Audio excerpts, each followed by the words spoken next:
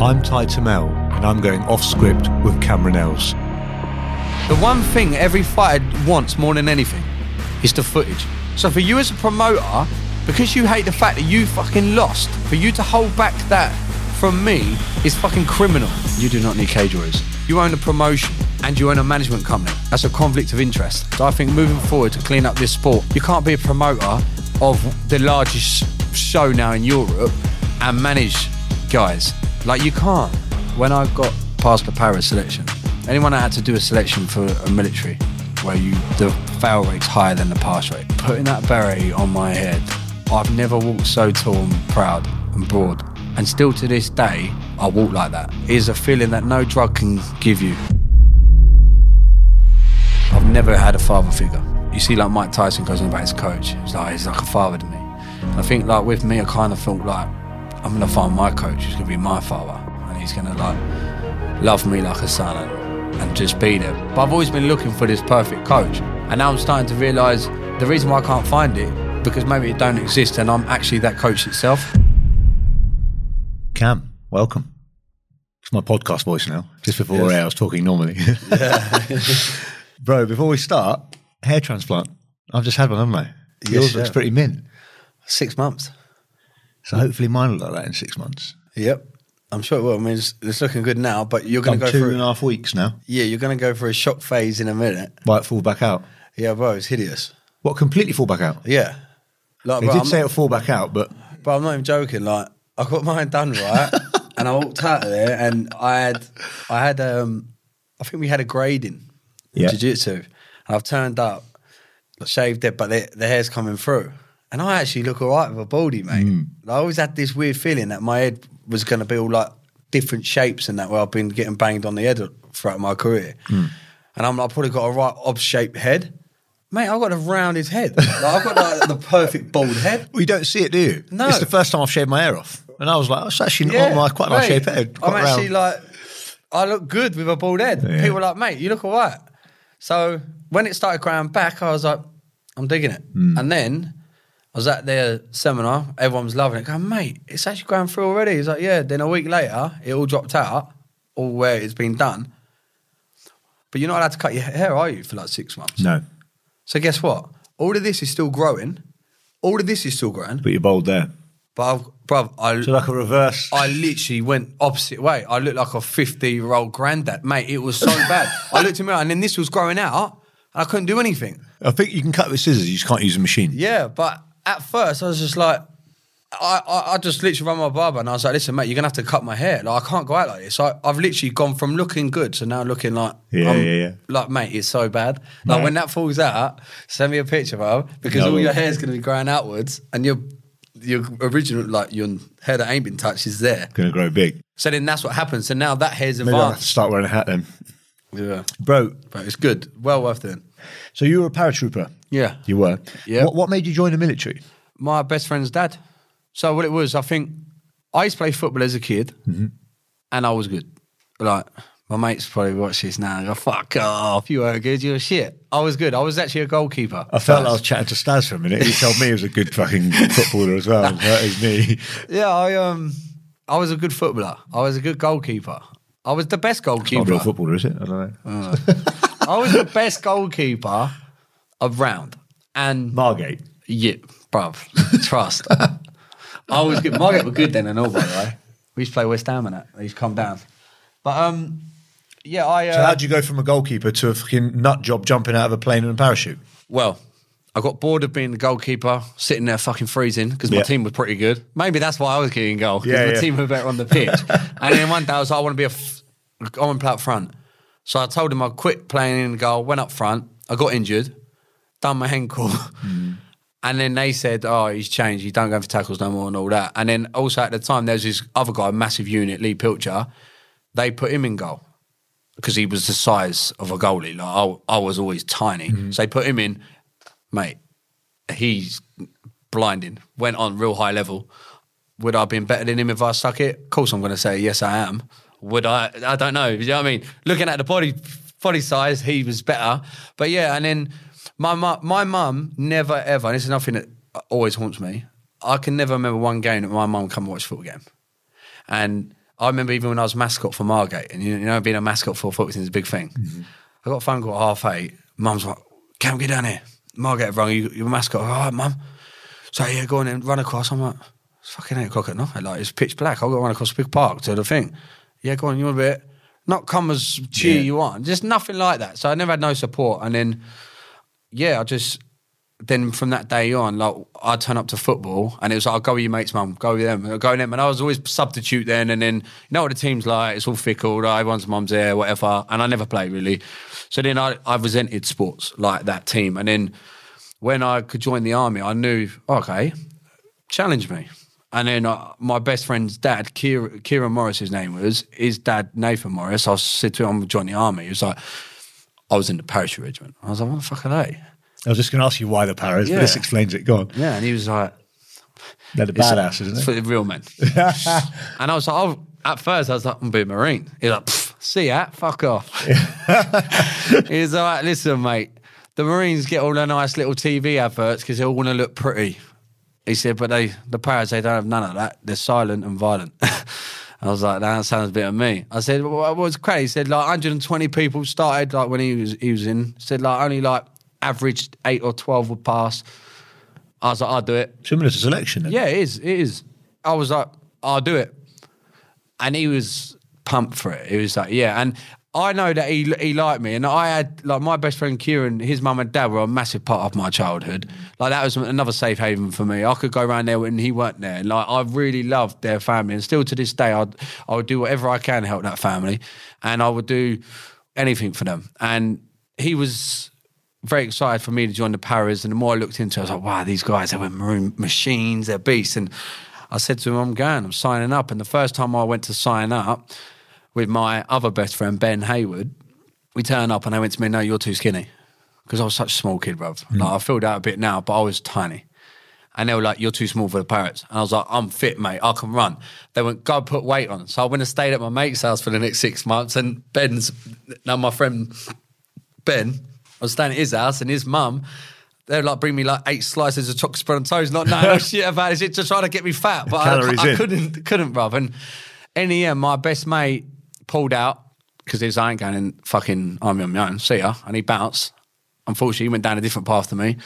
And then I had to wait 6 months and finally got in. And then, yeah, joined the Paras. And that's when I realised that fighting can fucking resolve a lot of problems for me. Because as I was saying earlier, growing up as a kid, I suffered with anxiety. I think, obviously, my stepdad, if his van pulled up, me and my brother were nervous, and I hated violence. I had a big mouth because I knew my sister and my brother could back it. And I knew my mouth got me out of shit, because if anyone wanted to fight with me, would I turn up in the park? No. I remember once, bruv, there was a fight I was meant to have after the park here with this skater kid. And I was like, mate, everyone knows him today. You don't fuck with skater kids, mate. Like, skater kids are like, just leave them. They got skateboards. They jump off high shit, snap legs, they crack on, knees hanging out. Bro, skater boys are tough as shit, mate. I don't give a fuck who you are. I do not fuck with a skater boy. Yeah. And this kid wants to do me in the park. And I remember going to my other mate in the class. I said, listen, can you go to the teacher and say he comes having a fight at school? Because I need them to hold me back.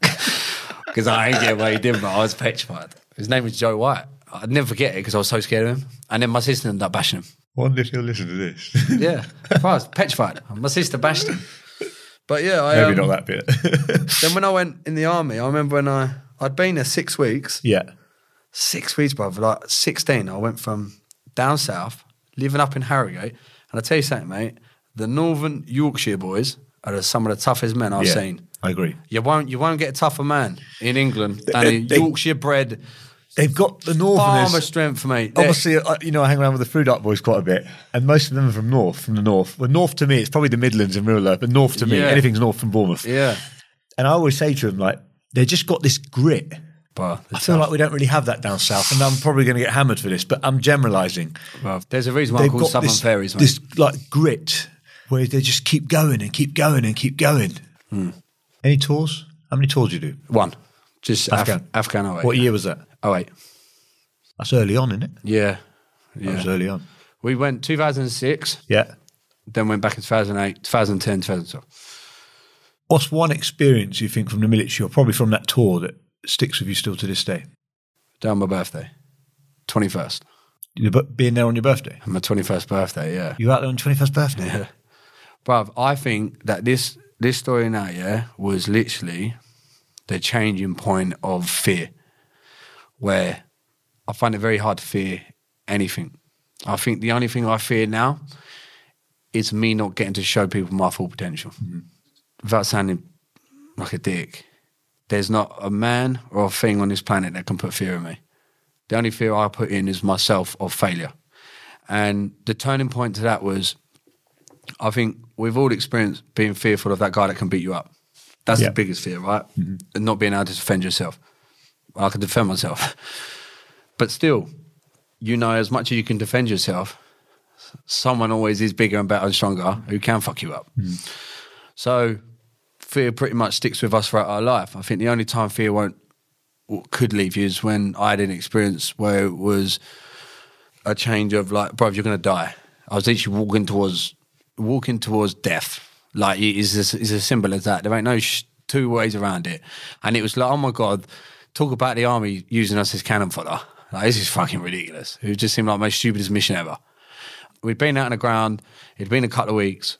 We was only meant to be out for a couple of weeks. No, literally a couple of days. Ended up being out for a few weeks. And I remember thinking, fucking, I just want to get back in. My birthday's coming up. I want to be on the ground. I want to fucking get, because we was based in Kandahar, because that tour, we was the 24/7 support group for the whole of Afghan. So anyone in the shit, we was on standby to go in and get out. So we'd come back in.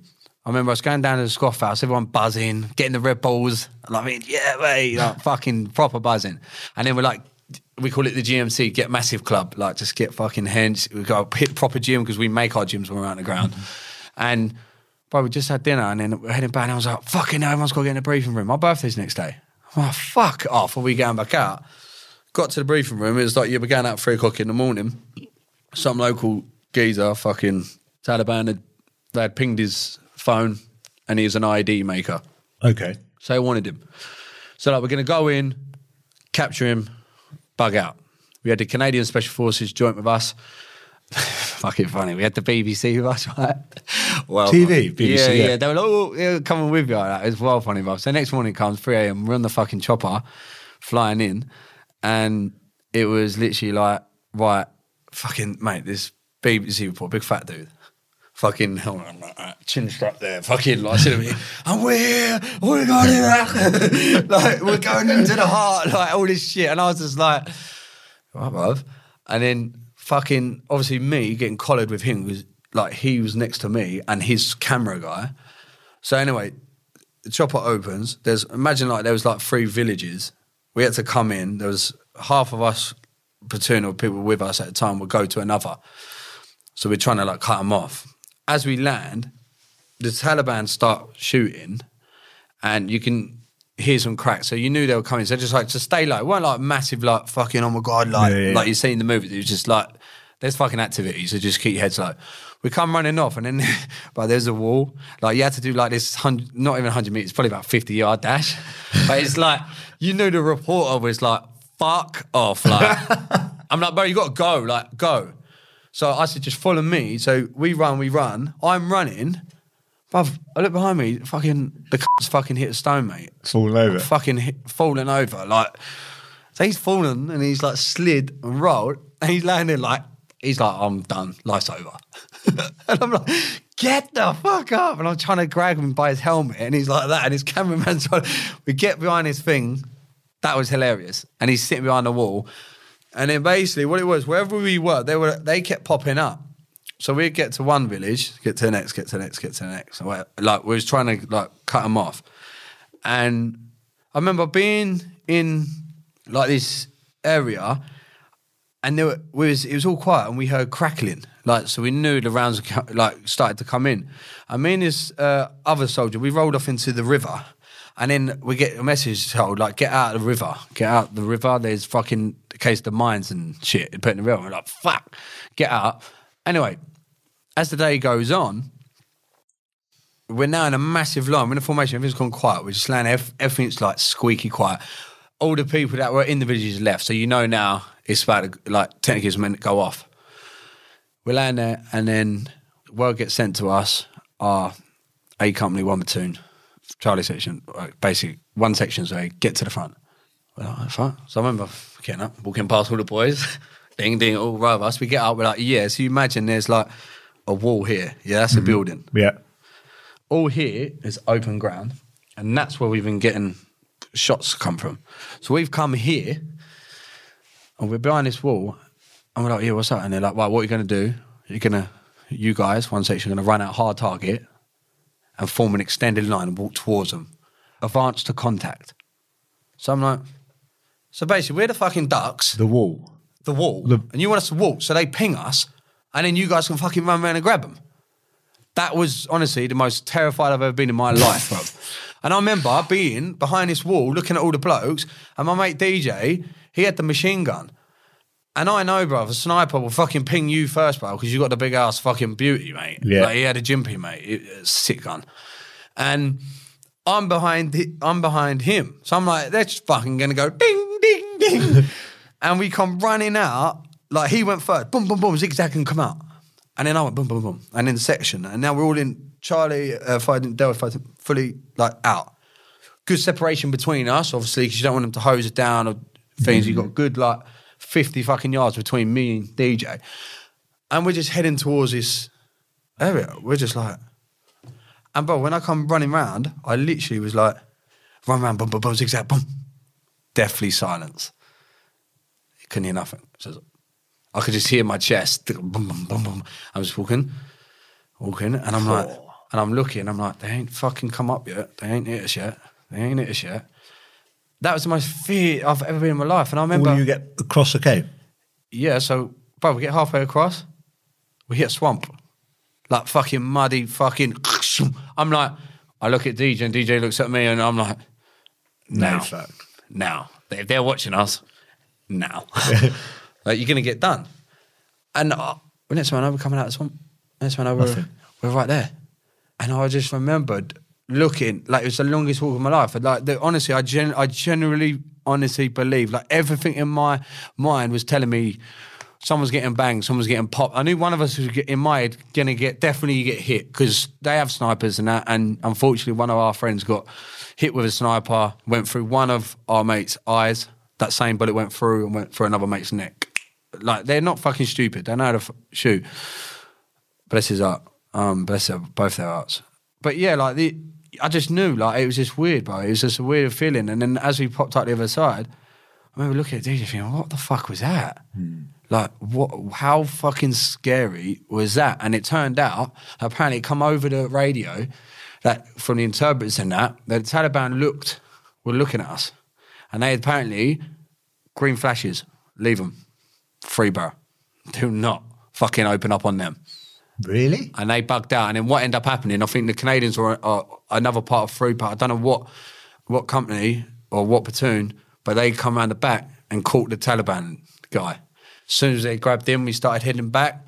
Then it fucking kicked off a bit. Wow. And that's when my hearing blew. So we had to run. We had to run back because we had captured this guy. Someone else had captured him.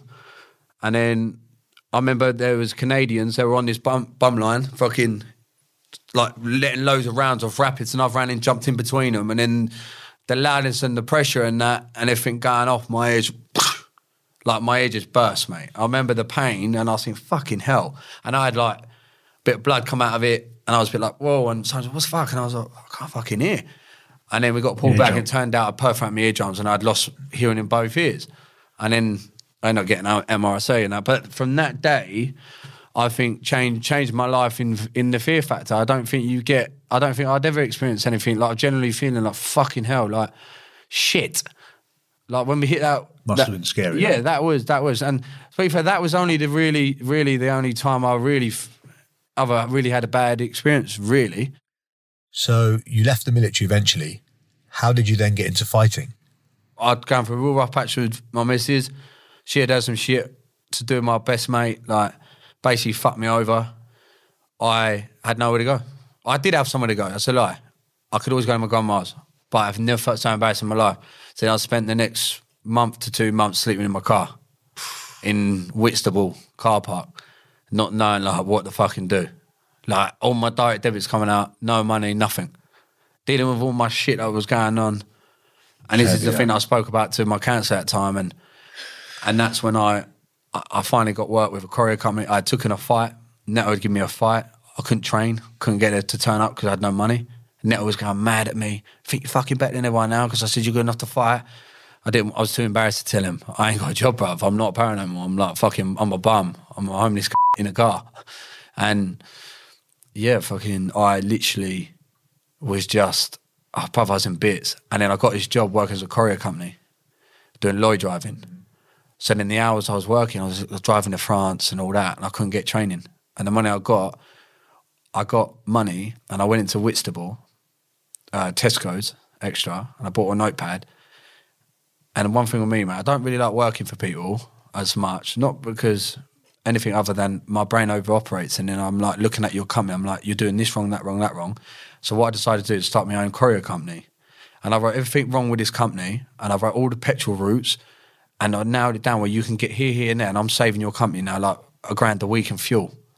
And I did all that, and I did it for a month, and then I had my fight coming up. You'll love this, my first ever fight. I'm like, now I'll be there, and he's like, be at the gym. And like, he's not talking to me. But he wants me to come and have this fight to get weighed in, to teach me a lesson, to say, listen, motherfucker, no matter who you think you are, you need to train.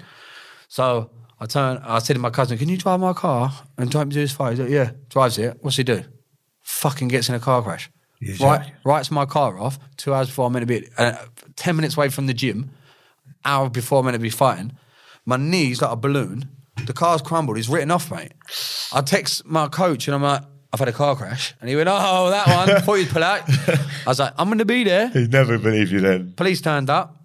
I said, I've got a car, I've got a fight to get to. They're like, what? I said, look, deal with insurance. Got in a cab, drove to the venue. Lucky enough, they had camera phones then. Showed him and said, I ain't lying, look at my leg. And he was like, so you're not fighting then? I said, no, we're fighting. Because I'm man and word, I'll give it. Yeah. Went in there and banged him out. Fucking won the fight. What fight was that? MMA? Yeah, MMA. First amateur MMA. Yeah. And I won by armbar or wrist lock. And then fucking, obviously I think won, got the missus back and managed to move back in the house. And then I started building my, and then I'll tell you what I did with the courier company. I went to my mate and said, you can have that. And he said, we're going to do it. I said, nah, that ain't my passion. I said, I did that because give me something to do. I said, but I ain't my passion. And then I wrote MMA. I wrote my top 3 things I love to do. Spend time with my kid, MMA. Couldn't think of anything else. Put MMA in the middle, put a circle around it. Where can I make money? Promotion. That's what it lacks. So promotions are shit. So I started up a promotion and it became like the best in South East Kent. #1 promotion. Got it on pay-per-view, got it on Sky Sports. Really? Yeah, I got What was that called? Killer Cam Fight Nights. That's sick. I've done a bit of like only the white collar boxing shows down there. Yeah, I literally, and everyone was against it, saying that you won't do it, you won't get the Winter Gardens, and I did it within 8 years. I got it onto Sky Sports. I got it on really pay-per-view and all. Yeah, really. Mad. Black belt BJJ, mate. But yeah, that's sick. That is by far my. Do you know what? Right? When I got past the para selection, yeah, and I got given my para beret. Mm-hmm. I'm not even kidding, and every para will relate to this, and even every Marine. Anyone that had to do a selection for a military where the fail rate's higher than the pass rate. Mm-hmm. That day was putting that beret on my head. I've never walked so tall and proud and broad, and still to this day, I walk like that, and I know that I've got that, and I generally love putting on my uniform. Every opportunity I got, put my uniform. When I put that fucking machine on my head, I look in the mirror and I'm just like, I'm a fucking paratrooper. When I walk in the room, motherfuckers look at me and they go, wait, fucking para there. That feeling is a feeling that no drug can give you. And it's the same with fighting. It's an achievement that you've had to do, blood, sweat and tears. Talk to me about the process. So you start BJJ, you have some amateur MMA fights, you build your way up, you win a lot, you get noticed, you end up in Cage Warriors, right? That's the natural progression. Yeah. You go through Cage Warriors, and then how does it work? Does the guy from Cage Warriors recommend you to UFC? Do they come and see and scout? How does that process go from Cage Warriors to UFC? Well, I've been holding off for a while, really, in terms of speaking about certain things. And in a way, I feel like I've got to kind of pick my words wisely because I'm a coach now, and I don't want to stop the opportunity of my students. Mm-hmm. However, You do not need cage warriors. And you don't need them. No, do you? Fuck. Because what I hear is you have to go through there, and he ends up managing you as well, right? When you go up to UFC, there's a guy there apparently. Listen, no. This is what I've heard. I don't know. All I'm saying, right? It'd be wrong of me, and this is where I think I've grown a lot. It'd be wrong of me to sit here and slag off the owner, Graham Boland. Mm-hmm. Because personally, I don't know his story and I don't know him deep enough to really have an opinion. But what I can have an opinion on and openly talk about right now is my personal view on what I believe makes it corrupt. And right now, he's not doing nothing wrong in terms of there's no governing body. So what he's doing right now, he's not actually doing nothing wrong. And he could generally be doing stuff out of the goodness of his heart, whatever. But I'm saying from an outside point of view, it's not what that is. And the reason being, you own a promotion, right? And you own a management company. Mm-hmm. And you put your fighters all the time on your promotion. That's a conflict of interest. You can't have that. It doesn't happen, right? Go and have a look at the Ali Act, yeah, in boxing. The reason why the Ali Act come in, so to speak, yeah? And then you've got people feel they need cage warriors. But ultimately, like, cage warriors are always quick to put up, like, look how many fighters have come through cage warriors, yeah? Out of all those fighters that have come from cage warriors and go to the UFC, how many of them are signed by the guy that runs it? Do you know what I mean? Mm-hmm. It's not, I don't think it's good for business. I think moving forward to clean up this sport and give everyone a fair opportunity, you can't be a promoter of the largest show now in Europe and manage guys. Like, you can't. It's a tough one because I kind of understand what you're saying about the conflict of interest, but isn't that exactly what happens in boxing? Isn't, say, for argument's sake, or is it different? Isn't Matchroom the promoter and the manager? Yes, but they're fighting another promoter's fighter, so it's fair. They're already established. They don't hold the keys to the bigger league. Oh, I hear you now. Okay, you know I'm with you. I hear what you're saying now, yeah. Like Frank Warren put his fighters up against Eddie Hearn's fighters. Yes. Yeah? But what you're saying is it's one guy, all his. Yeah. So what I'm saying, put it this way. I've won fights on cage warriors, and then they hid the footage. They didn't want the footage out. Why? Because I beat their top boy. Done him. He was meant to be the bollocks. I'm the fucking bollocks. Mm-hmm. Put the light on me. I earned this. I've got no backhands. So what happens then? Do cage warriors once a month, once a week, once a quarter, whatever, reach out to UFC and we've got these three guys coming through? Cage warriors have got how does it work? Cage warriors have got a strong base for UFC now. They're UFC Fight Pass. And what I found out UFC Fight Pass pay for whatever promotions on Fight Pass, mm-hmm. UFC pay you money now. That's so right. They pay like 20 grand. All right. To help with the setup, which is great. You just got to prove that you're producing quality. Well, fair matchups. That's all. So that's another good thing that we're on this subject because my show's coming back now. The quality of my show, I'm not being funny because it's just always me. The matchmaking, I've produced some of the best fighters in the UK. Darren Stewart was Killer Cam's fighter, not Cage Warriors, Killer Cam's. I got him. Yeah, I built him up for his amateur and his pro, and he went UFC. You got Mike Shipman, Killer Cam's champ, went Bellator. You've got Tom Duquesnoy from France. Yeah. Killer Cam's was born and bred, UFC. Like, that's from me. One thing I'm fucking good at, scouting talent and matchmaking fairly. I'll take the two biggest bums in the world and I'll make it an entertaining fight so everyone remembers their name because it's about matching them right. Mm-hmm. But yeah, so they get money and Cage Warriors put on fights. There's no doubt about it. They got a good relationship with Fingerbob, and it is becoming like a ground where if you win it's a natural feeder, isn't it? If you win a title on there, defend it a couple of times. It depends, really. What, and then they kind of look to move you across. Yeah, it depends. If you're, like I say, maybe if you're making him loads of money, is he going to move you across? Because he makes money if you're there. Okay, fine. As a manager, though, I suppose. See the click? Yeah, I see what you're saying. All right. He didn't own McGregor. He didn't manage McGregor. Imagine if he managed McGregor. Excuse me. I think Paddy's one of his boys, isn't he? And what happened? Like. Again, have you fought Paddy? You fought Paddy, didn't you? Yep. I fought Paddy when we both early on in our careers. Again, he had a lot of hype around him. He was unbeaten. I was brought in to lose. Like a story. This is Cage Warrior? Yeah. Basically my career, brought in to lose. But don't. Because I put him to sleep in 35 seconds. In the first round? Yep. What with? Anaconda choke. We call it Kamaconda choke, where I'm from. Well, because you love doing it. Yeah, bro. That's your thing. Yeah.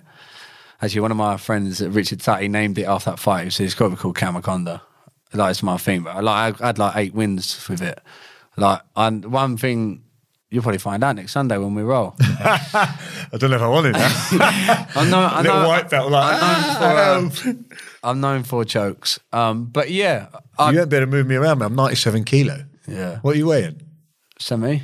You've got to be strong to pick me up, bro. You'd be surprised. Right, there's definitely coming part 2. No.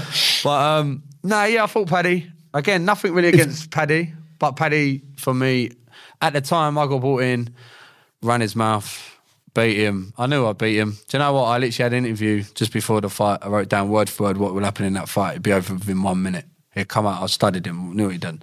Knew that he opened himself up for the Anaconda. Like, knew. It's like poetic. Literally said how I did it. Come out, did it. Went over to a gym. I fucking have got his name now. Yeah. UFC commentator now.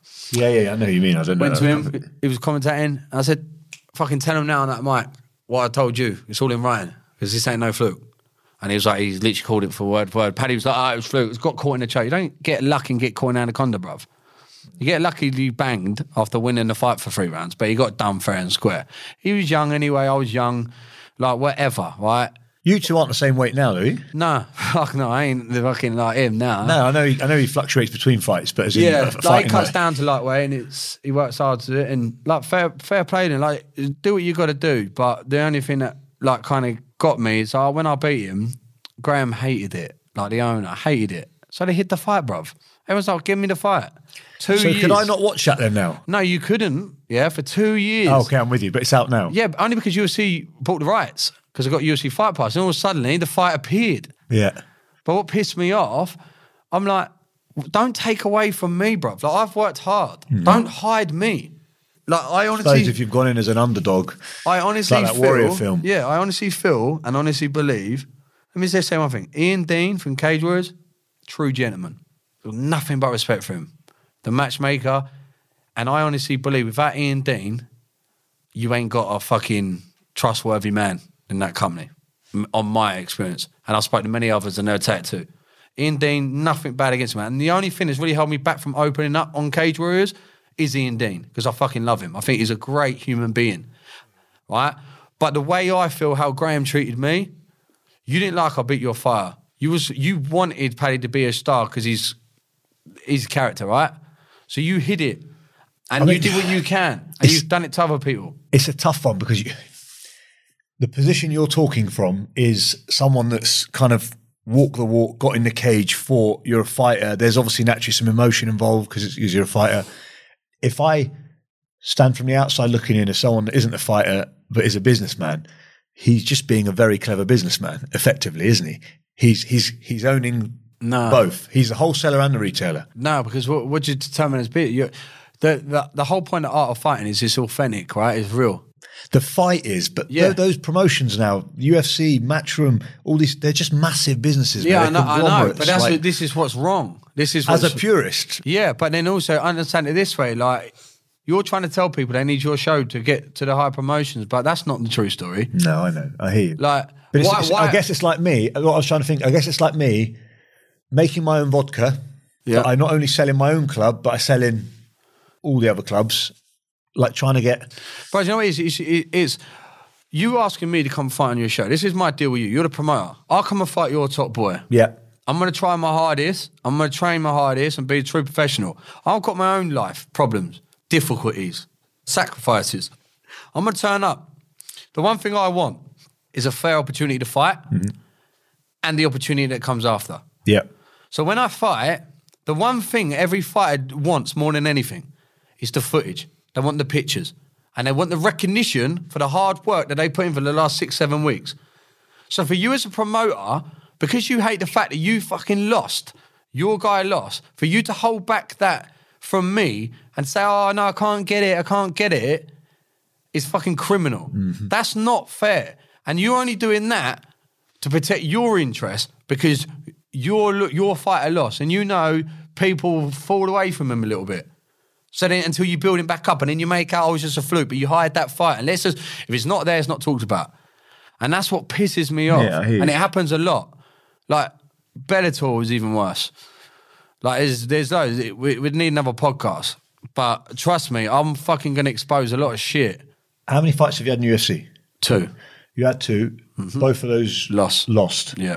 Where are you at now with the UFC? You still part of the UFC? No. So, again, a great time now. Loads of people have messaged me, fighting UFC London, all this. I'm not going to lie. It's been fucking devastating. Like, to get that close to your dream and be there and get signed. And yeah, like I said, I was a UFC fighter. Not currently now. It's not the end for me now. UFC spoke to my manager after my last fight and was like, look, if he loses again, that's 0-3 in the UFC. He loses 4 fights in the UFC. Given his age as well, like, he won't be coming back. It'd be too tough for him. He's got to go on a fucking 10-fight win streak.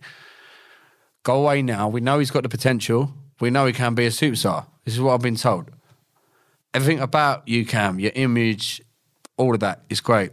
You could have 100 fights, right? I'm going to lose 20 of them. 80% I'm going to win. I'm a professional athlete and I'm fighting other top professionals. Mm-hmm, so I'm going to lose 20. Yeah. How soon? 5 in a row, 3 in a row, 1, 2. But I'm going to have more wins than losses. Mm-hmm. Just the way it is. But right now, the first time ever in my career I've lost 2 fights back to back. So they're like, sometimes momentum's not on your side. Mm-hmm. Like, let's say you take another fight and something don't go your way like last year. You get really ill or you're dominating the fight and then you get caught with a fucking submission as it happens, right? I'm free, bruv. Yeah. So go and win 2 fights. We'll give you a brand new contract. What do you want to do? Okay, so the path for you now is to go to a different promotion. Yeah, I'm gonna take 2 fights outside of UFC. Yeah. Aim to beat those 2 and then go back and beat them.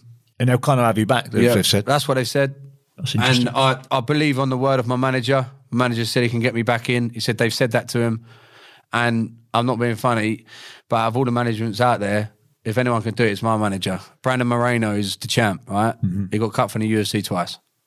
He's been back and now he's a world champ. There's another guy, Julian Erosa. He fought Paddy. Yeah.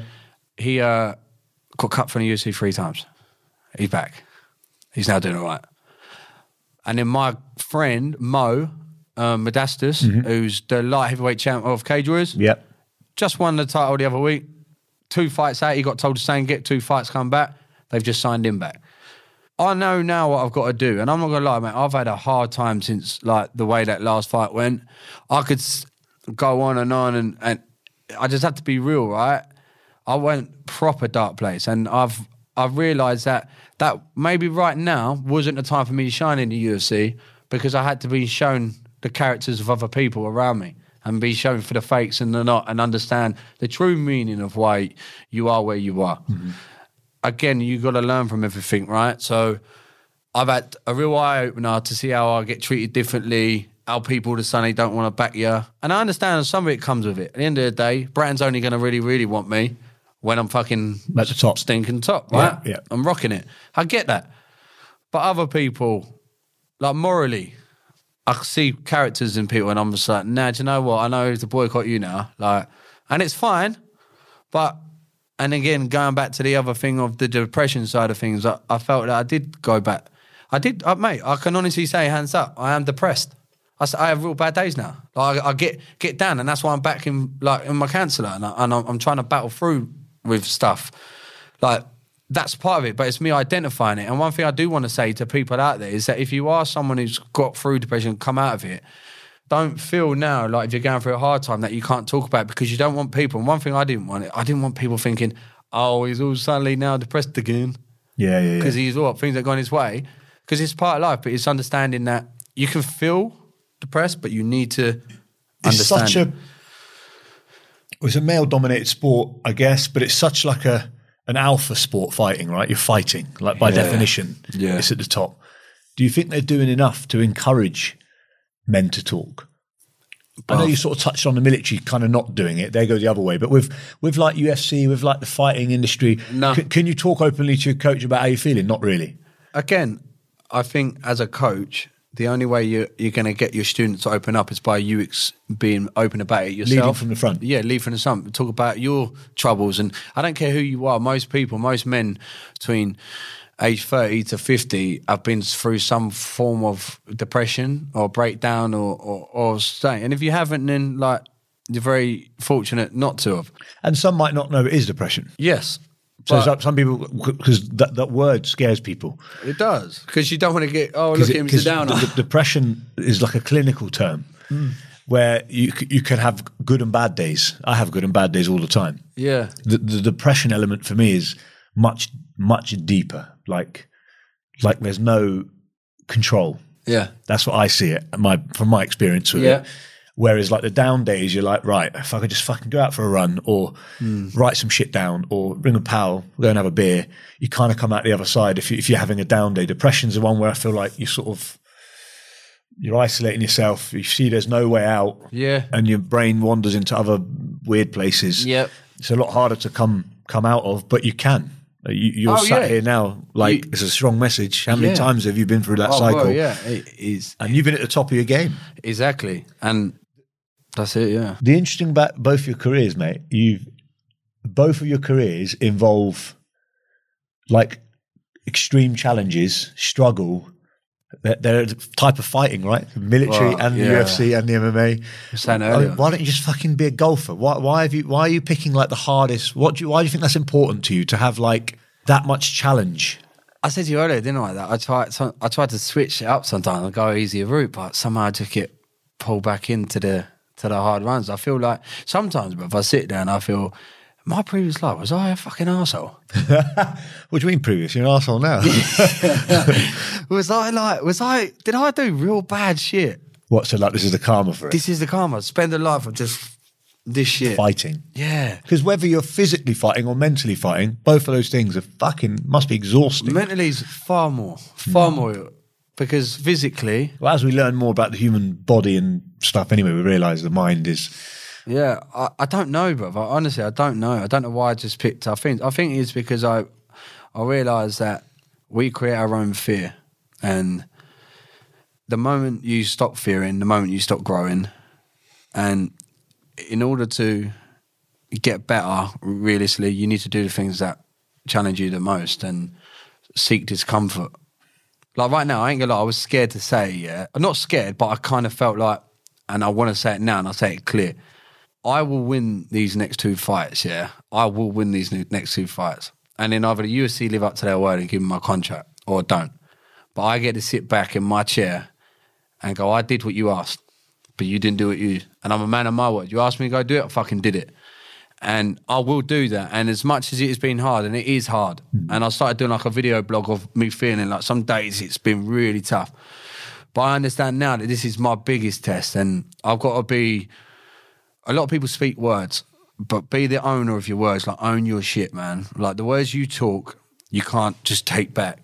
So be that man of your word. And I've always said I'm a man of my word. So right now, live on this podcast, it's been tough. I will go out and I will give it my best to win these two fights. And do you know, worst case scenario, if it did slip up and I didn't, then at least I know. You've given and it I all. tried my hardest. But I no way am I going to sit back and lay down and think, I reckon if I had tried. But one thing I also know, when everything's against me and I'm meant to fucking, that's it, he's done. Like that time when I went through that real depression. Brother, I was getting ready to become a plumber. Yeah. And then I took a big fight and everyone's like, this fight's made a bang. I knocked out Aiden James on Brave. And then he put him on a 6-fight win streak in the UFC. When I'm down, I fucking need that. And now I needed the fuel. I kind of felt like my candle burnt by the time I got in the UFC. Mm-hmm. I had a lot of shit what people didn't see in the UFC with visa, all of that shit, right? People don't know about that. That'd be for another one. But I feel like now the fuel that got me there died out. Mm. But now the anger and the fuel I'm feeling now has refueled me to go back out there and prove you all wrong again. Where's that? So when you get into something that's challenging, say I'm out for a run and I want to quit, or you're doing something, where are you going in your head to get that fuel? Where's the drive? What is there a particular thing you think of within your life, or a person, or a time that kind of gives you that last punch, that last fucking rep, that last, do you know what I mean? You're just not giving up. I think about all the things that really anger me and upset me. There's some shit channel that? Yeah, there's some shit now I keep to my chest, and bro, I believe in visualization, right? I believe I'm gifted in a way with my visualization. Whatever I visualize, I know I can achieve. And the first time I experienced the visualization was with the Paddy fight. Mm-hmm. And I remember taking a fight and everyone was slagging me off saying he's going to get beaten and all this. And I remember I'd been to the gym, I'd run, and I'd come out of the gym and I was driving home and I was holding the steering wheel and I played my music that I'm walking out to. I'm in the zone, I'll come down and I'm there. And then out of nowhere, bruv, I win the fight and I was doing everything in my head and I just burst into tears at 2 o'clock in the afternoon driving home. Like I was crying and I couldn't stop crying. And I was like, why are they doubting me? And I was just crying in the car, driving. I was like, what the fuck was that? Until I read a book about The Secret and understanding how to appreciate what visualization is. And there's different levels to it. And if you can feel it and emotionally connect to it, to the point where you get that feeling of achieving it, like it's going to feel that satisfaction, and it emotionally grabs you, you can achieve it and you will. And I think now I can really tie into emotional times and it upsets me. So I feel like with that visualization mindset, I now will challenge that. And another thing, I spoke to a mind coach after, nothing like actually like booking a meeting with him, but I just know him from out of Vegas, he's a Geordie guy, good guy. Spoke to him and, bruv, I'll be honest with you, I need Aggie fights. I need someone to give it. I need the bully. I need you to fire me up. I find it hard to switch on a nice guy. Mm-hmm, I don't want to take your soul as much. Mm-hmm. But you get me a dickhead. I've never lost a fight to a dickhead. Like, proper, like, let's have it. So I need to trigger that. So I'm not being the respectful cow no more. So bear in mind, the next person I fight, be fucking ready. I'm coming for you. I'm going to say everything I can to rival you under your skin to get you to want to fill me in. Because one thing's for sure, I need to create my own environment to bring out that fucking beast in me. And I know it's there, and it's still there. Because I get it sometimes when I'm road raging. I'll get out and I could fucking take out a fucking row of cars, you know what I'm saying? Like, you know that anger where you just lose your shit? I can just go pop. So it's there, but I just need to know how to get it there and keep it there. Because that's what it's about. When I come out on that last fight, bruv, it's hard to switch that on and off, I guess. I don't know that feeling, but I just watch a lot of the podcast with Mike Tyson. He says obviously he was living as that guy. You have to. Day and night breathing it. And Conor McGregor said it as well about like losing his mind trying to master his craft. And I was. And then you sort of come out the other side. But how do you switch that? You got to go back there. Even when we train, if I'm rolling with my pal, I train with Kieran quite a lot. And the coach is like, right, boys, go for it a bit. It's hard because we're good mates. I don't want to hurt him. He don't want to hurt me. Or even sparring. You don't actually want to hurt anyone because he's your mate. How many times have you turned up to gone drive into jiu-jitsu and you know you're rolling tonight and you're like, I'm fucking up for it tonight? Well, I have to psych myself up because I'm not naturally like that. Yeah, but you're like, I can't wait. I'm gonna go hard. Every choke, I'm getting it. And you get pumped and you feel it and you're like, I'm buzzing. You're getting there and you're there. That's you won. That's you. I don't know if I'm good enough yet for every choke I get. But. No, but regardless, you're there. Like, I ain't tapping. I'm fucking having it, mate. I ain't getting tapped as many times a day. I'm going. I go two ways with that. I go either the anger route, which is what you're talking about, which I'm not as good as, because what I find happens with anger, mate, or that severe form of emotion, I can't focus or think straight because it takes over me. As in, I'm not clear. And I feel like BJJ, you have to kind of be clear. It's like chess for me. Yeah. So what I do, I go the other way. If you've got me in the fucking like rear naked or whatever, I joke with it. I'm like, there's nothing there, bro. There's nothing there. And I play that game in my head as opposed to the because I feel like I can't think straight when I get angry. So let me ask you something. When you drive your car, I think you got an automatic now. Yeah. But when you have manual, do you have to think about changing the gears? No. When you drive home, I don't even think where I'm going. Do you ever get home and think, how did I get out? Did I go through red lights? Yeah, always. But you do it, and you do it of a technique, flawless performance. You're home. You ain't committed no offences. You're done. Not that I can remember. Now, so now, the better you're going to get at jiu-jitsu, it's going to become second nature to you. So it doesn't matter how angry you get. You don't lose your technique. You don't lose your flow. I'm with you. So you're going to be angry and pumped, but you're now not all of a sudden going to fucking do a wrong positioning or attempt to rear naked upside down. You don't forget what you do, but that comes with drill until it becomes second nature. Once it becomes second nature, it doesn't matter how angry you go, or it doesn't matter how oblivious you are to the situation. You're going to perform that way because it's your natural instinct. I hear you. So really the reason that's thrown me off is just through lack of experience. A lack of experience. And I believe that the greater you get, the sharper you get. Like the more consistent you are with your training, the more it becomes your natural instinct. Like, our greatest way I say it to my students, I say, listen, you take someone who's never trained, right? And I sit on his chest or now, and I start hitting them in the face. What's their reaction? Yeah. What do we do? Break the arm. Yeah. That is natural for us. Well, right? I said this to someone, I think it was yesterday. Yeah, yesterday. We went for roast with Staz and that, and one of the lads was there, and I was chatting to him, Lewis, about it. I said, the reason you find it so alien the first time you go, and as I said, I'm a shit beginner, I've only been going a year, but it goes against everything your body naturally does. So if you're on your back and someone's going for you, the first thing your body naturally does is pushes your arms out to push them off you. Like that's like your natural instinct, survival instinct. But you do that in jits and they put you in an arm bar and break your arm. You have to put your arms in and elbows in. Yeah. So it's the polar opposite. So do you understand why people say, you hear the term, he is a weapon of destruction. Like you're a weapon to society. Yeah. The reason why you're a weapon to society, because 99.9% of society, when someone sits on their back, they act in a natural instinct of stick their arms out. Our natural instinct is to take the arm and break it. Now, if I sit on your chest, you're not going to, no matter if I'm punching you in the face, you're not going to think punching back. Your natural instincts will kick in. You're like, I've got to turn. I may take a dig, grab the leg, switch back, get out. And once you build that into you, that's your way. So now you are a threat to society because society ain't training jiu-jitsu. They're fighting off natural instincts. We've changed our natural instincts, like you doing, like driving a car. When you first get in a car, you're like, oh my God, first gear, second, and you fuck it up. Now a kid jumps out, you break it. Yeah. I guess it's that whole thing about being a warrior in a garden rather than a gardener in a war. Yep. I know Jordan Peterson bangs on about it, but it's true. You want to kind of be capable of everything. How much violence have I had to go through to become a gentleman? Yeah. How much violence have I had to see? How much torture, and not torture, if I can be extreme, but how much trauma I get it. Have I been through to be able to have a sound mind of, I don't need that, and learn from it? I think that the confidence piece is important. If you're confident in your ability and you're not inferior or you're not afraid, you're generally not as dangerous to society because you know what you're capable of and you're calm. Yeah. I think that outbursts come when you're afraid, when you're fearful, when you don't understand, when the knowledge isn't there, the education isn't there about what's happening to you, and your natural instinct as a human is to attack because you don't know. That's my but look experience in it. Look, like go to the animal kingdom. A bear will fuck most people up. Mm-hmm. You stand up to it and that big, like, rah, make yourself big and create like, yeah. But if that bear went, all right, motherfucker, let's go, you go, nah. You're trying to bluff it. Yeah. Because it's a form of panic and fear. Like, it's a last resort.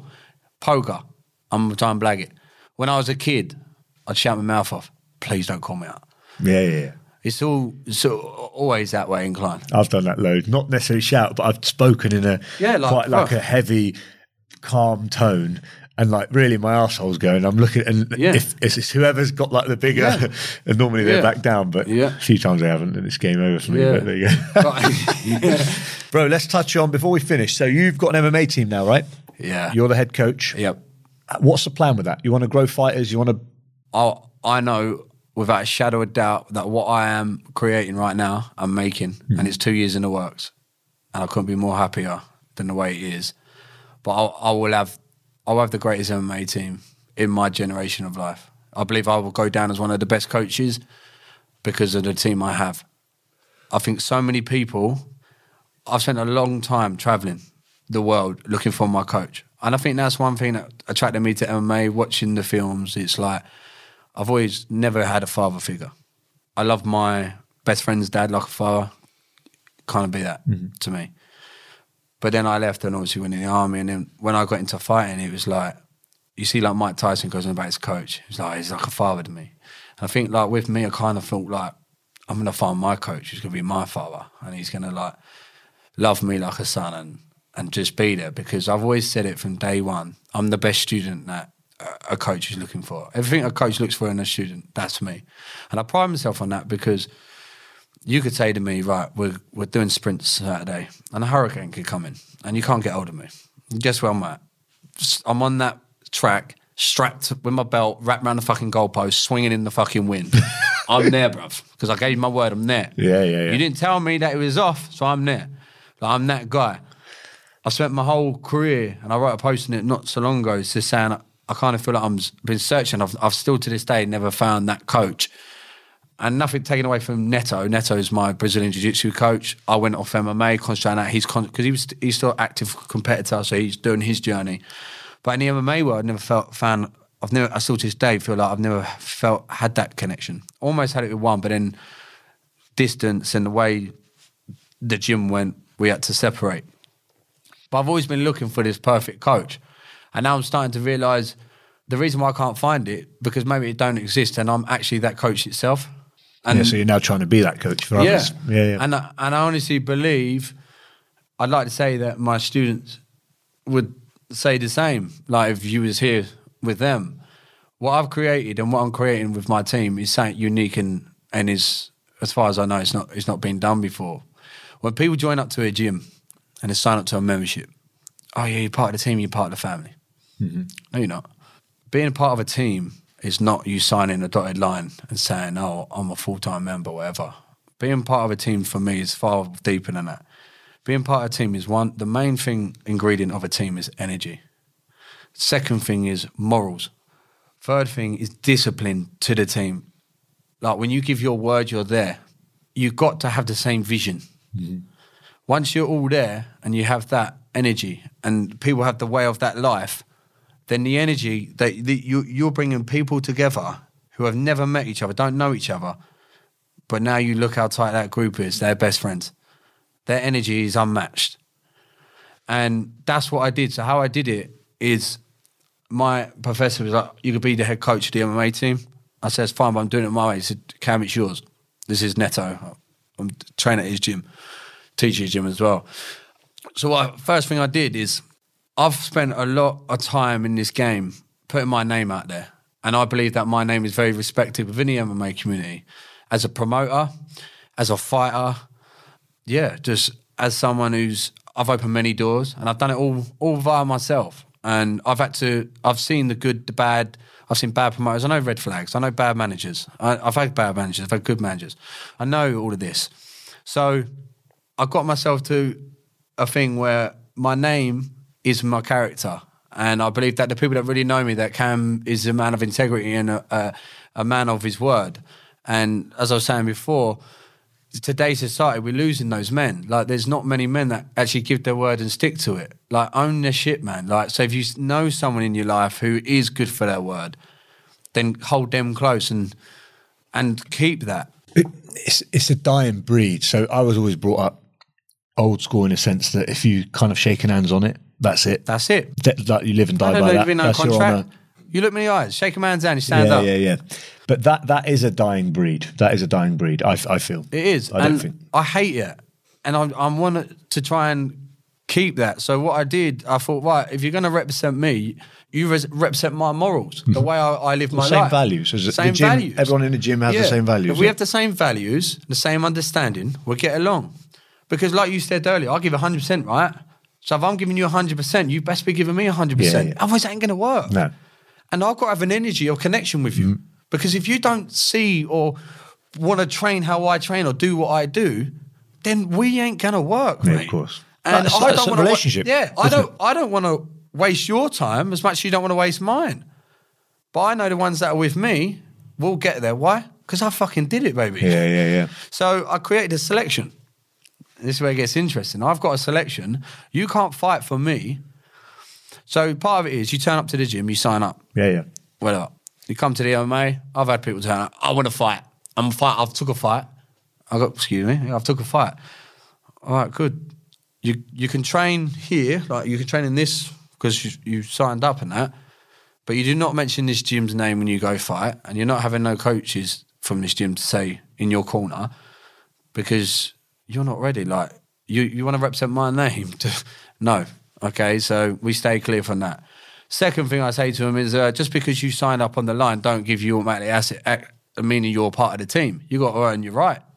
So we have an MMA class, but within the MMA class, we have an MMA team. I say to them, if you show an interest in saying, like, you do want to eventually fight, then make it known to me. I want to fight. And even if you don't, I'll definitely come and tap you on the shoulder and go, you show me a lot of characters that would sit well in my team. Have you ever thought about fighting? And then I'll speak to them and put them on the selection. But what happens is, after they've shown consistency to turn up to training without having to be hassled, like, my coach, my good friend who's also a black belt under Neto, he's the owner of the gym with Neto, Danny Dell, perfect thing he said to me the other day. He said, if you want it more than your student wants it, it'll never work. They got to want it more than you. He said, like you always knew that you wanted it and believed in you more than anyone did. Because everyone else is always going to stop believing in you before you believe in you. And I was like, bro, that's so powerful. So with that, I say they got to turn up and I want to see consistency. There's 3 classes a week, Tuesday, Thursday, Friday, be there. And if you make it known to me, oh, I want to be an MMA fighter, I'll say to them, you want to be an MMA fighter, then you better sign up to a full membership and get in the gi. And you want to be doing the gi, or you could do gi Tuesday, Thursday and Friday too at 7 p.m. because we're at 8 p.m. So you got an hour there. And I'm in that class, I train. So if you want to do it, you do that. I watch, see who actually does it. And then after a couple of months and they're consistently there and they're like, I want to, and they're bugging me. I'm like, do you know what? I've got a selection coming up. And I go to the 2 guys there and I say, you on the selection? They're like, oh, what's that? They've all heard about it now. It's getting wind everywhere. And my selection is designed to test your character. Mm-hmm. And I do not want the most talented guy in the room. I want the guy that is willing to, the most teachable. Moldable, yeah. Yeah. One thing that I've learned to hate in life is when people say you can't teach heart. Shut the fuck up. Yes, you can. Yes, you can. You can teach anything. Stop coming out of all this bullshit to try and stop people. Oh, you've either got heart or you ain't. No, you ain't. You teach it because you know where heart comes from? Subconscious battling your demon. Is you understanding, yeah, the demon did say you're a pussy today. Talk it out loud and tell everyone. Guys, I ain't going to lie. I kept saying to myself, I had cramps, so I just pull out of this. I'm not going to do the 100 press-ups. I'll do 50 because no one's looking.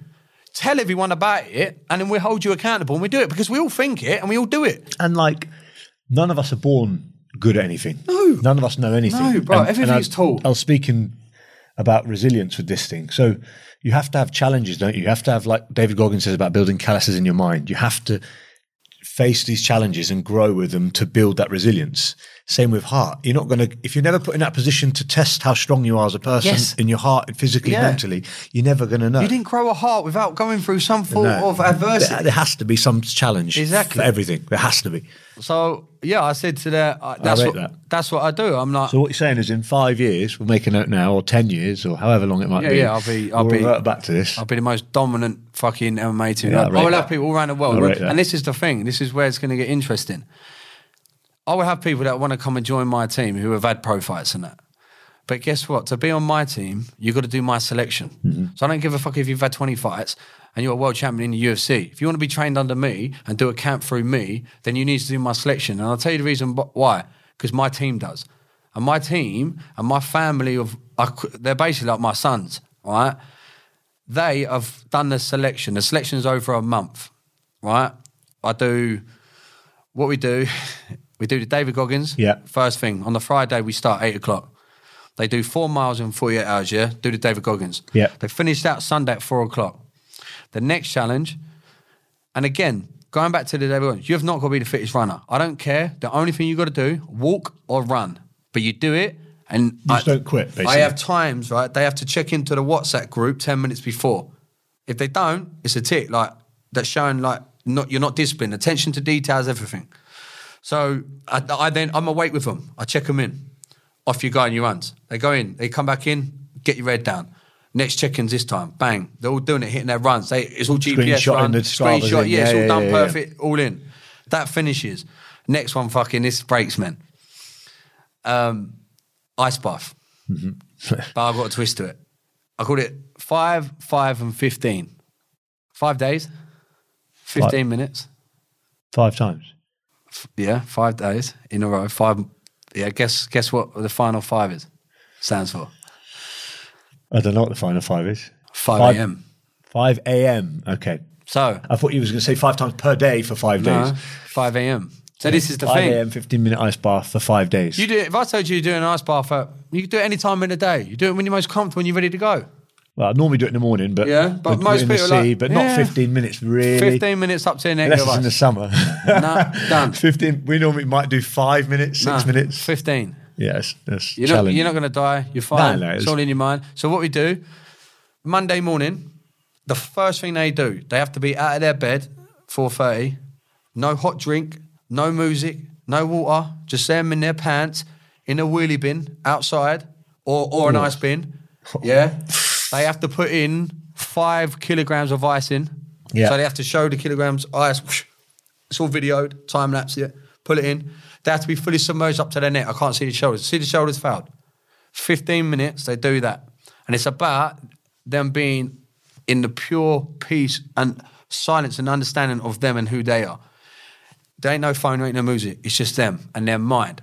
And then I give them exercise and say, this is what you do to generate warmth in your body. And I don't just throw them in free fall. Yeah. I say, you can do this. The hardest thing is, with that is, bro, if they do it the first day and they thought it was going to be bad, it's fucking bad. It's everything they thought and worse. Yeah, it's horrible. And then the second day, they're like, fuck, I'll do it again. And the anxiety kicks in and they can't sleep. I actually think the second day is worse because you all know what's coming. Yeah, the first one it's kind of like it might not be that bad. Yeah, it might be all right. Horrendous. So they do that, and then come the Wednesday, I'm like, you thought it was bad, it was. Now the second day, you've done it. You've done it twice. Like, get your fucking mind in it. Now on this day, and this is where I give them a voice now, and I'm like and I motivate them. The peak, isn't it? Yeah, and I'm telling you now. I said, you're going to fucking smash this 15 minutes. You know what it's like. You've done it. You're going to motivate your mind. Nothing to stop. You're going to get straight in there. I don't want to see any stupid faces. Control your mind. Control your emotion. Get in there and get fucking done. By the end of the week, most of the guys end up doing 15, 20 minutes. Right, but they all have to hit 15 minutes. They do that, then what are they going to? So they finish that Friday morning. Saturday, they start the fast challenge. So I love this one purely because I think making a hungry man is an emotional man. Mm-hmm. Being hungry and being dehydrated really tests the character of your discipline. So then I put them for a 7-day dry fast. What that means is basically their first meal Saturday night at 9:30. Yeah. 9:30 at night. They're allowed one meal and as much water as they like until 4 a.m. So they had that one meal, they could drink much water, 4 a.m, nothing. No food, no drink, till 9:30 the next day. That's for 7 days. Not Ramadan. Yeah, and that's why I do it also, because I wanted to experience, I've done all these challenges, by the way. I'd never do anything and put my guys through something I ain't done. That was a real challenge for me. That was horrible. Yeah, the food thing would be tough for me. Yeah. And especially the train as well. And most of them, I got to work. And I'm like, this is discipline now. How much are you willing? Like you allowed black coffee? Nothing. You're only allowed one glass of water, not one glass of much water, but at 9:30. Yeah. They do that for 7 days. When they finish that on the Saturday, 7 days. Yeah. They finish Friday. It works out on the Friday. The days work out, so finish on a Friday. They then have all day Saturday where they go back to normal. Sunday, I do a weight test. I weigh them in. Whatever their weight is on the Sunday, they have to lose 10 pounds by Thursday night. Okay. So I do an immediate go into a weight cut week. Mm-hmm. I tell them what to do, advise them what to eat, water load, and then on the Thursday night, they go into a sauna with me, and I do it with them. I'm not even water load. I'll sit in that sauna, and I've done like 4 or 5 hours throughout the night with every one of them to get them down on weight. The next day on a Friday, turn up to the gym at 2:00. So they do go through the dry mouth at night, go through the experience of actually realising what it's like to do a weight cut. They turn up Friday, then they do the face-offs. I then pick who they're fighting with each other. They're fighting each other on the Saturday. They then turn up on the Friday. They rehydrate and all that. They turn up on the Saturday. They then have a fight. We get all the people in the gym, the team, kind of... It's like a real training camp. Yeah. And then they will literally pair them off. Amateur, so they have shin guards on, gloves and all that. They do 3 3-minute rounds. And I say it's full on. Aim to submit or win. I want to see what you like. Mm-hmm. They do that. Then after that, while they're going all through the selection, I'm assessing them. And then I'm also looking for their attitude and seeing if their attitude and their energy is right for the group. Because if it's not, and I bring that energy in, that's different to the energy in the group, then it creates friction. Mm-hmm. It's a negative and a positive. It's gonna break up the energy of the room. So what I've done, I come up with this 2 years ago and I put it together. And now we've got a squad of 8 people. A couple of them got into the thing and then their lives changed and it weren't for them. Because after that, I then interviewed them. How do you think you've done? Mm-hmm. You fucked up here and there. Do you know what I mean? And they're like, yeah. And a lot of them, they're just like, fucking, I don't know if I passed or failed. And now what I've done is, so that's on the Sunday. On the Tuesday, on the MMA night, call them out, line them up, split them up. You there, you there, you there. I fuck with them this time. I put half from there, half on there, and said, right now, I'll let you know who's passed or fouled. They looked over at each other and say, but they all passed. One failed the selection during it. I cut my way, just attention to detail. A bit too young for it, like just weren't there. And what it comes down to is that I know once you're in the team, you're not going to keep up and it's going to be too much stress for you. Yeah. And what it is, it's the life of a fight. If you really want this, then I shouldn't have to tell you to go running 3 times a week. So, and then I tell them. So, but this time what I've decided to do is, like, on the next section, they'll be lined up and I say, Ty, failed. Mm-hmm. Or no, Ty, not today. Because you're not failed, you're just not being selected. Yeah. And it's important that I announce that because you haven't failed. Just right now, it's not time for you. Mm-hmm. And if they don't get selected that time, it means down the line, there's another selection, they go on that selection. I'll tell them also why they're not being selected, so they know. I say, just feel right now you're not. Like, we've got some people turn up to MMA and they keep going, I want to do selection. I swear I'll bang people out. I'm like, bro, you're so far behind in the martial art world. Like, for example, you started martial arts to feed your ego. You're not ready. Do you know what I mean? Yeah. Like, I need to leave him to keep training. And then, once he changes his mindset of how he looks at martial arts, now we're seeing it. Now you're creating that energy. Mm-hmm. But right now, you're trying to score points on your team. Your main reason to do the selection is so you can say you passed Cameron else's selection. Yeah. Not because I want to join those group of lads that are doing great, that got extra lessons with Cam. Do Sunday, like invite only. And what I've done, mate, I've got this team now and I couldn't be more happy. And I said at the beginning, Mike Neto, and I was like, bro, what have you done? Like, we're never going to have a team. I said, trust me, just watch. I know it works because look at the Paras, look at the Marines. You've got to create something. Like, anything worth having in life, you got to work hard for. And now we had one guy, right, who was a brown belt, and Neto is like, he's very good. Like, I think he was like Nogi, like a world champ and all that. He is good, very good jiu-jitsu. Never done MMA, wanted to come over to MMA. And it was like, Cameron, come on, he ain't got this selection. He's fucking like sick. And I said, no. I said, I've told all my guys, that I will not corner you and you will not represent this gym and not have me in your corner unless you do the selection. Why? Because it's important to go through what others have been through. You're a team. Mm-hmm. In a team, you don't get perks, because he's fucking good at jiu-jitsu. I said, I don't care. I said, you're missing the point of the selection. Mm-hmm. It's not about, can you pass a selection? I can look at someone and go, he's going to smash it. It's not a problem. I know he's mentally strong. It's about your team. Why would you want to come in a team and then go, they're going to do? And go, fucking teach, bear. He didn't do the selection. Yeah, of course. Respect. But now people understand. You've been, wait, how bad is that ice bath? Bruv, worst thing for me, the fast. So you're creating. And I guess it's mixed martial arts, not just jits as well. Exactly. So, and I stuck firm on it, and this guy took a fight, and then Neto was calling him, and in the end, I said, he was like, come on, Cam. I was like, no, I'm not calling him. And then after I pulled the other guy, Danny, aside, I said, listen, this can't happen. I said, you're making it look bad on the team. I said, you told me I'm the MMA coach, and they're like, yeah. I said, he doesn't fight again. And nothing against him. Like, I wish him all the best. And when he was fighting, like, I generally, like, bro, he didn't want to do selection. He said he didn't like running, walk. He just went up for it. He was a bit older. Okay, bro, that's fine. I'm cool with that. Like, I still wish him all the best. And he's done pretty all right. He's like 5-0 as an amateur. He's all right. But it's the core value of my team. And what I say... No, I get it. You got to stick by the value. Bro, I'm not even joking, mate. Like, now we're getting kids turning up and they're like, thought about the selection. And I'm attracting the people that are a resemblance of me. And I know. I'm so much more than a coach. I'm not just there to teach them. Like, I've got my guys now investing in IPOs, like trying to build up their life outside. I'll give them books to read. Like, being a teacher in someone's life, you've got to be more than You're like a mentor, aren't you? Yeah. And as a fighter, I just think this is what I always wanted someone to do for me. And now I'm doing it. Like, honestly, I cannot be more proud of my team. The energy is unreal. And some of them aren't the most talented, but I know that will come. Mm-hmm. Like, I was never the most talented, bruv. Like, in the Paras, I was bottom half of the Paras. I weren't the fittest. I was always getting pushed up the fucking hill. Get to the front. I'm like, fuck you, like, dying. But I think, like, I've always been in the discomfort my whole life, and I've always put myself where I shouldn't be. So I'm always at the back. Yeah. You've always given 100%. Yeah, and then my resilience has got me there. Like, I look now, people who were better than me then, they're like, I'm better than them now because I stuck at it. Consistency, right?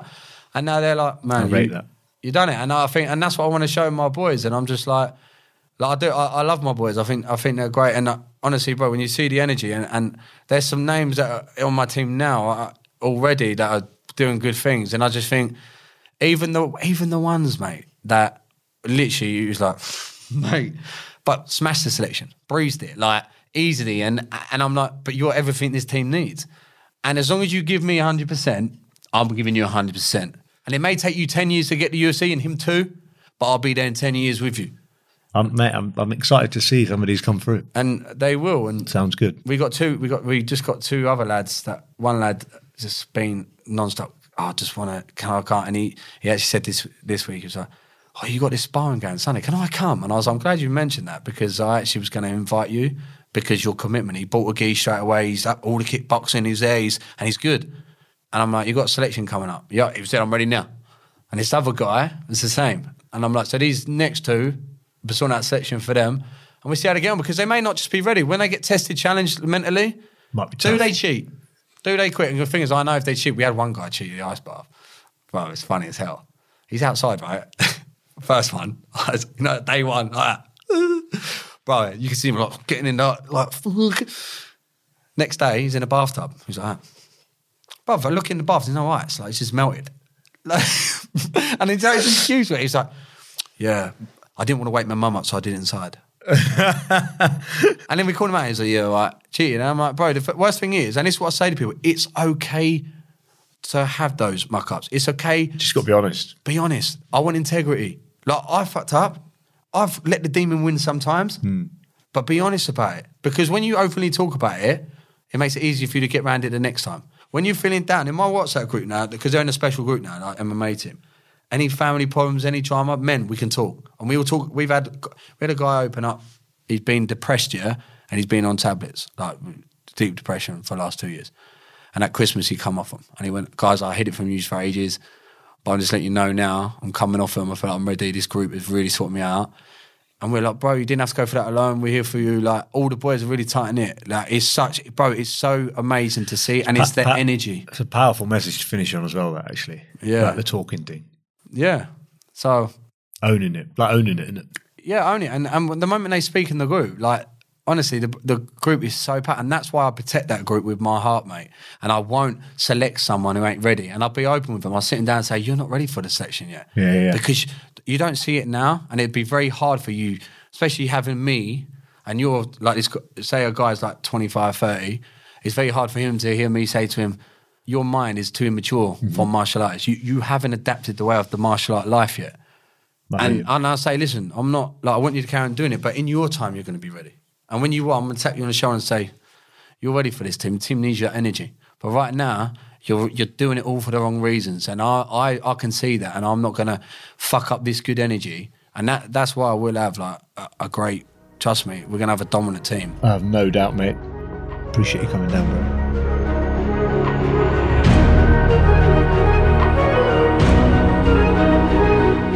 Thanks for listening. Hope you guys enjoyed the show. Please remember to subscribe on your favourite platform and follow the journey on social media.